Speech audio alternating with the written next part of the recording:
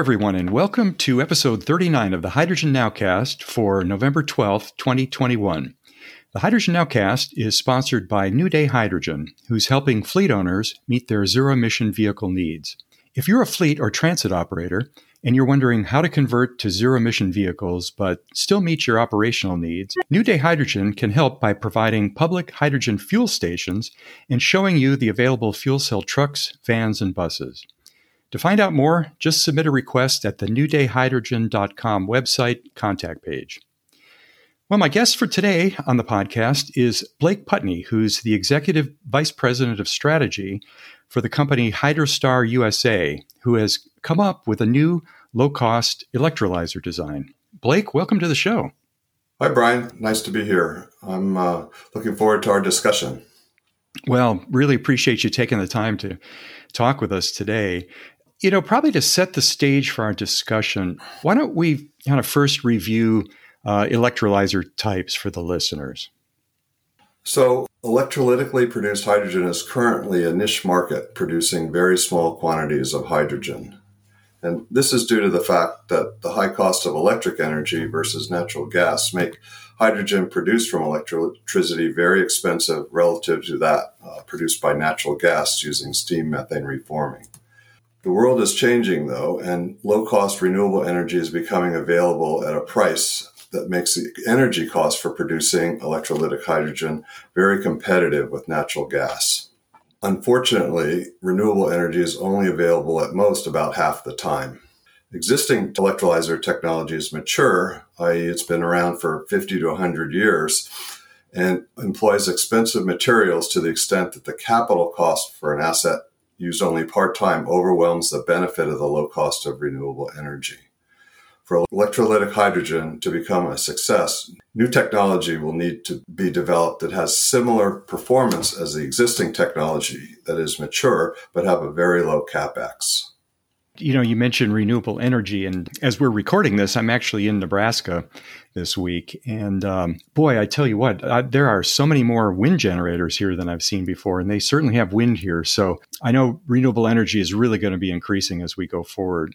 You know, what we ought to probably do for the benefit of our listeners is to just kind of quickly review electrolyzer technology. And really, there's three common types of electrolyzers: PEM or PEM, AEM or alkaline, and solid oxide electrolyzers. Now, PEM stands for proton exchange membrane and AEM for anion exchange membrane. And the common word here is membrane, which separates the two electrodes. And the electrodes on the solid oxide electrolyzer are separated, of course, by the solid oxide. Now, the membranes in all three cases keep the hydrogen and the oxygen separated, but still allow charged particles to pass through them, which represents the electrical current which is driving the electrolyzer. Now, there are some common issues with these membrane electrolyzers. How is the Hydrostar electrolyzer technology different? Well, the main primary issue with the current technology is that it employs expensive materials and precious metals in the membranes or electrodes. And this makes the actual material cost for the electrolyzer pretty high. Other issues include having to use highly purified water to prevent contamination of the membranes. And also, in order to protect the membranes, you need a highly controlled power source to compensate for varying input power associated with renewables to keep the system in a narrow operating range. This range is necessary to maintain internal temperatures and avoid damaging the membranes. For alkaline electrolyzers, they employ a highly caustic chemical KOH, or potassium hydroxide, or lye, that requires special handling and special electrode materials that are not susceptible to attack. The Hydrostar technology is novel. We've developed a very low capex electrolyzer, and we focused making our system as simple as possible, employing low-cost and abundant materials like stainless steel and plastic. The key to this is an electrolyte produced by Hydrostar called B9. It has the same relative performance as KOH, or potassium hydroxide, but it doesn't attack electrode materials, allowing us to construct the electrodes from 304 stainless steel. Our electrode materials cost less than 10% of existing stacks. While B9 may well allow an anion exchange membrane electrolyzer to be developed from cheap electrode materials, we have innovated further by introducing a membraneless design called HERO. The HERO design manages the flow regime within the device to use natural processes to keep the hydrogen and oxygen separate and avoid the membrane. Because the membrane's not there, it eliminates the need for highly purified water and also allows for a wide power band necessary for reacting to fluctuating renewable inputs. The fundamental design also allows us to build small independent stacks like battery cells rather than large electrolyzer stacks. These individual cells can be combined in a Lego block assemblies and scaled to arbitrary sizes. So our goal is to make utility scale electrolyzers at the 100 megawatt and above size. The small size of the individual stack allows us for developing and testing at a small scale and speeds our development process. And then finally, because of not requiring exotic materials and our simple design of our system, virtually any manufacturing company can manufacture our electrodes and our electrolyzers. Well, let's unpack that a little bit because, there was a lot of benefits that you went over. I mean, the first, not having the membrane and not having to worry about contamination in the water, polluting the membrane. I mean, that's a big issue because electrolyzer systems basically need very, very pure water. And so that's huge. And then the power supplies that drive typical electrolyzers are pretty complex and pretty expensive. And to be able to use a much less expensive power supply is huge. And then also, as you say, the materials that actually make the electrodes and so forth are just common stainless steel, 304 stainless steel. That's huge. So there's quite a few improvements. Oh, and then not least of which, the B9 electrolyte is much less caustic than the other alkaline electrolytes. So those are some really significant advances, I think. Why don't we talk a little bit about where Hydrostar is in the development of the HERO electrolyzer, and when do you think it's going to be commercially available? So right now we're finalizing the design and form factor for these HERO cells and expect to start integrating them into systems about early 2022. The simple and straightforward design of our system allows us to probably have an initial full-scale prototype system by the middle of 22 and production prototypes in 2023. We are planning and have the kind of plans together and systems formulating so that we can perform gigascale manufacturing in 2024. And we can manufacture these things in all different parts of the world so that local areas can build their own electrolyzers. Well, I think that's really significant. And the other thing I like about the Hydrostar design is that you're intending to have multiple smaller cells. And I think that's really important because if you have one giant electrolyzer in your system, if you have to take it down for repair or if it should break down, now you're completely down. Whereas with these individual cells, you could be taking those offline during operation one at a time to do any kind of service or repair or replacement, right?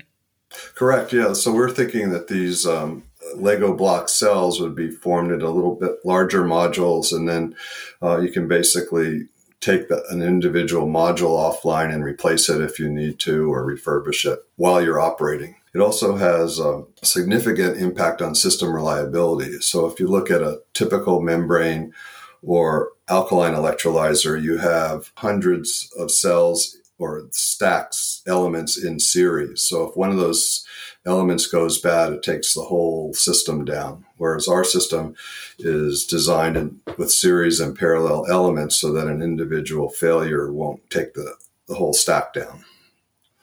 That's brilliant.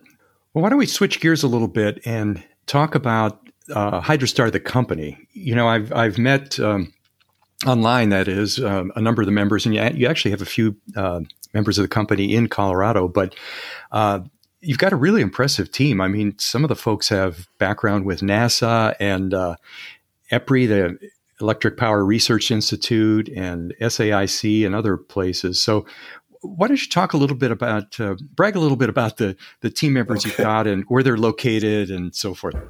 Okay, so we started working together in 2012, and most of us are late in our careers and have worked in a number of different areas and have a lot of experience as managers of large technical organizations and marketing organizations. This team was kind of put together for me. It's kind of a dream team where I got to work again with a bunch of people that I met previously in my career, and I happen to like all of them and enjoyed working with them. So this is kind of a joy for me because everybody is very professional and I get along with them, and we don't really have egos involved in figuring out what's the best thing to do. We can just focus on making our system successful. HydroStar is an international company. The Hero R&D Center is in Oregon, while our electrolyte team is in the UK. We have the senior executive team, as I mentioned, has a lot of experience in managing, delivering large projects and managing manufacturing and supply chain. We set up shop in Europe, where we work on the electrolyte, China, Australia, Singapore, and Africa to deliver our technology so it can be manufactured locally.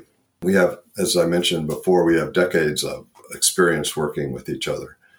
The founders of the company are Gary Nicholson, a former managing director at Rolls-Royce, and Daryl Smith, an experienced executive with PPG, a glass manufacturing company. He's built large factories to manufacture glass, so he has a lot of experience on the manufacturing side. Together, they both invented the technology and are bringing it to market.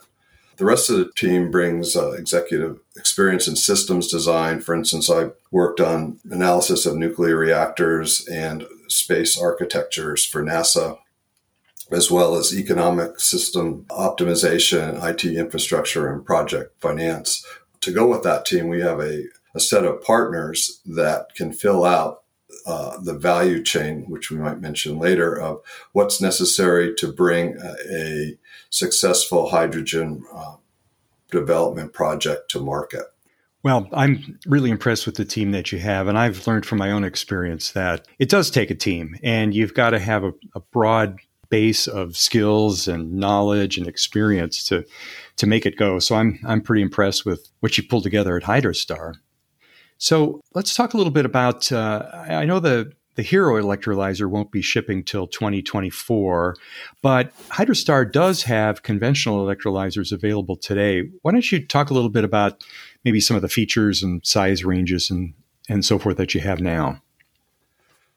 So our main objective in this entity, because we're all rather senior people, is to try to get this market going as fast as possible. We don't really have time to wait till 2030 or 2035 to be successful. And so we've tried to figure out a way or different ways to jumpstart the electrolyzer business in the U.S. And one way to do it is to, let's say, offer customers that want electrolyzers in the next 2 years before our product is out on the market, the ability to start making electrolyzed hydrogen in their projects, and then at a kind of a smaller scale because the electrolyzers are kind of expensive. And then when they build out to the multi-100 megawatt level, be able to build that out with our new technology. So it's kind of a hedge against technology. You know, if our technology is delayed, we'll be able to offer something to the market. It's a way for our customers to get an early start in the hydrogen business and get experience with hydrogen before they make the hundreds of $million investment it takes to build one of these large programs. We have a partnership with an existing company that produces and delivers a wide range of both PEM and alkaline products around the world, and it's a manufacturer for a number of well-known electrolyzer companies. We've entered in an agreement with them to offer their products around the world. We could offer modules and associated compression storage and dispensing equipment for anywhere from 100 kilowatts to 2.5 megawatt. And these modules can be combined together, the 2.5 megawatt ones, into larger systems to reach utility scale. Because we're directly integrating with our Chinese partner, our prices are very competitive, and they also have a large amount of existing manufacturing capacity, so we can deliver systems in 6 or 8 months. It seems like the existing manufacturers are focusing on building out their large factories that didn't exist before in order for them to meet the market. We think we have a little bit of an advantage because this factory already exists and is up and running. Yeah, well, 6 to 8 months, that's a pretty good lead time. I've been hearing numbers like 9 to 12 months other places. So that's great. And then the sizes you'd mentioned, 100 kilowatt to 2.5 megawatt. And depending on the efficiency, that's somewhere in the neighborhood of maybe 37 or 35 kilograms a day up to 925 or maybe 1,000 kilograms a day. So that's kind of the size range there. Well, you had already mentioned a little bit earlier in the conversation the ecosystem and the need to build out both the supply and the demand. And that's been something I've talked about on this podcast before and a big focus of mine, because it's not enough to just simply create hydrogen. We need buyers, we need customers. So, companies like New Day Hydrogen and others are out trying to engage the transportation users to try to stimulate some demand. What are your thoughts on trying to get this green hydrogen market going as we move forward? So once you have hydrogen, green hydrogen, there are a number of different avenues to turn that into some sort of sale. And the simplest way, and I'm going to kind of go up from the lowest value to the highest value. The lowest value is simply taking that hydrogen from a wind farm or a solar farm and putting it into to a gas pipeline. You can do that at about 10 or 20% of the energy in a gas pipeline you can make from hydrogen. Unfortunately, that's a very competitive business. You're competing with natural gas, and it doesn't remove that much hydrogen. Typically, it takes in the reforming process, about 9 kilograms of CO2 are emitted in making 1 kilogram of hydrogen. If you put the hydrogen in a gas pipeline, it's only about 3 kilograms of CO2 that you're avoiding. So the next level, let's say, of benefit or margin is to put the hydrogen into a industrial process. The biggest use of hydrogen right now, the steam methane reforming, which is almost an infinite market for hydrogen, is in making ammonia fertilizer. And so ammonia fertilizer is NH3, and so it needs 3 molecules of hydrogen to combine with the nitrogen in order to make it. It's made with steam methane reforming, and that process generates about 9 kilograms of CO2 for each kilogram of hydrogen that you're using in the process. So that has a tremendous carbon leverage. But again, because the feedstock is natural gas, it's very competitively priced. And so we have to get the price of the hydrogen very low in order to compete in that market. Similar market is in using hydrogen in a petrochemical process. It's a key element of a lot of fuel processing technologies. And it also is key aspect if you're trying to make renewable fuels. So if you use a process to generate hydrocarbons and then you need to make a specific kind of fuel, let's say jet fuel, you need to add hydrogen to that process. And so renewable hydrogen is another one if you want your renewable fuel to be 100% green. And so that's the next highest level of value. And then the highest one is the one that you're working on, which is transportation, because not only are you leveraging the hydrogen itself, but you're burning the hydrogen in a fuel cell, which is a highly efficient way to use the energy stored in the hydrogen itself. And so that market is virtually non-existent right now. And it's going to be a market where the price of hydrogen is going to be relatively high and people will accept that price. I have a hydrogen car here in Palo Alto, and it costs $18 a kilogram to buy hydrogen for that car. The cost of the hydrogen production is under $2 when you produce it from natural gas. So there's a lot of opportunity for streamlining this delivery process and using electrolyzers along the way to reduce that price down and make it more competitive with gasoline. A near-term target for transportation fuel hasn't been reached yet, but they're trying to reach is at about $6 a kilogram for the hydrogen, which makes it equivalent to $3 a gallon gasoline.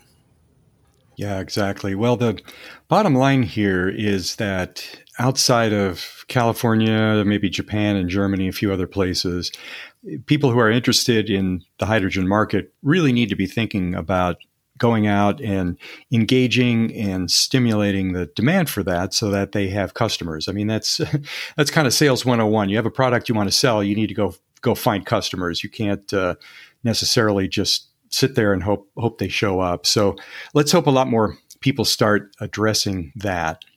Yeah, one way that we're working on that is that we've recognized that this value chain doesn't exist. And so we've been partnering with companies all across the value chain, all the way from wind producers that have wind farms that can't be connected to the power grid because there's no power lines available. So those projects are sitting there waiting to be developed.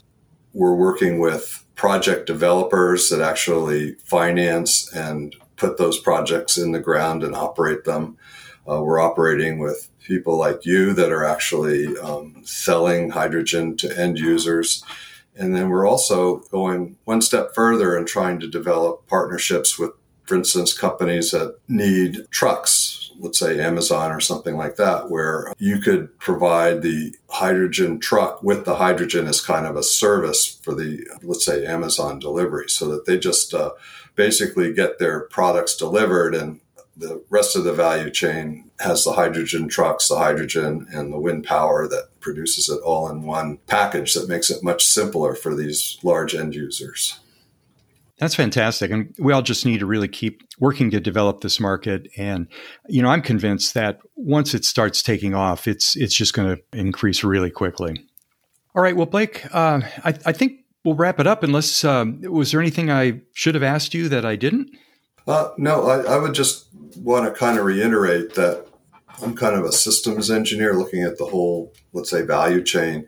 And I think it's important for people to get together and engineer a complete solution that minimizes the cost to the customer and minimizes the amount of work involved in developing these systems. And so it's important for organizations like yours because that brings people together so that we can kind of work in an integrated fashion rather than working on each element of the value chain in a vacuum. Normally, a value chain would emerge and you'd have trial and error on each one of these little elements, and an effective value chain will emerge at the end. We're kind of in this sort of desperate race, so we need to kind of shortcut a lot of that stuff and come up with an integrated formulation of the value chain that's going to be effective. Very well said. I absolutely agree. Well, Blake, thanks for your time to be on the show today. Where can listeners learn more about Hydrostar?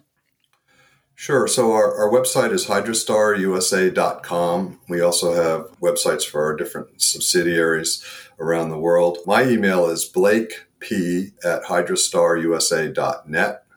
We're on LinkedIn as well, and looking forward to hearing people that would like to participate in this. Well, thank you again so much, Blake, for being on the show. Well, listeners, if you enjoy listening to the Hydrogen Nowcast, please subscribe to the podcast and also give us a rating in your podcast app. A good rating helps us be discovered by other people. And of course, word-of-mouth recommendations are really important, so consider letting people in your own network know about the Hydrogen Nowcast. And again, we'd like to thank New Day Hydrogen for sponsoring the Hydrogen Nowcast. New Day Hydrogen is working to build out and deploy hydrogen infrastructure to enable us all to convert to zero-emission vehicles. Now, if you'd like to contact me, I'd love to hear from you, and you can reach me through the website at www.colorado-hydrogen.org or on LinkedIn. So until next time, this is Brian DeBruin wishing you health and prosperity. Goodbye.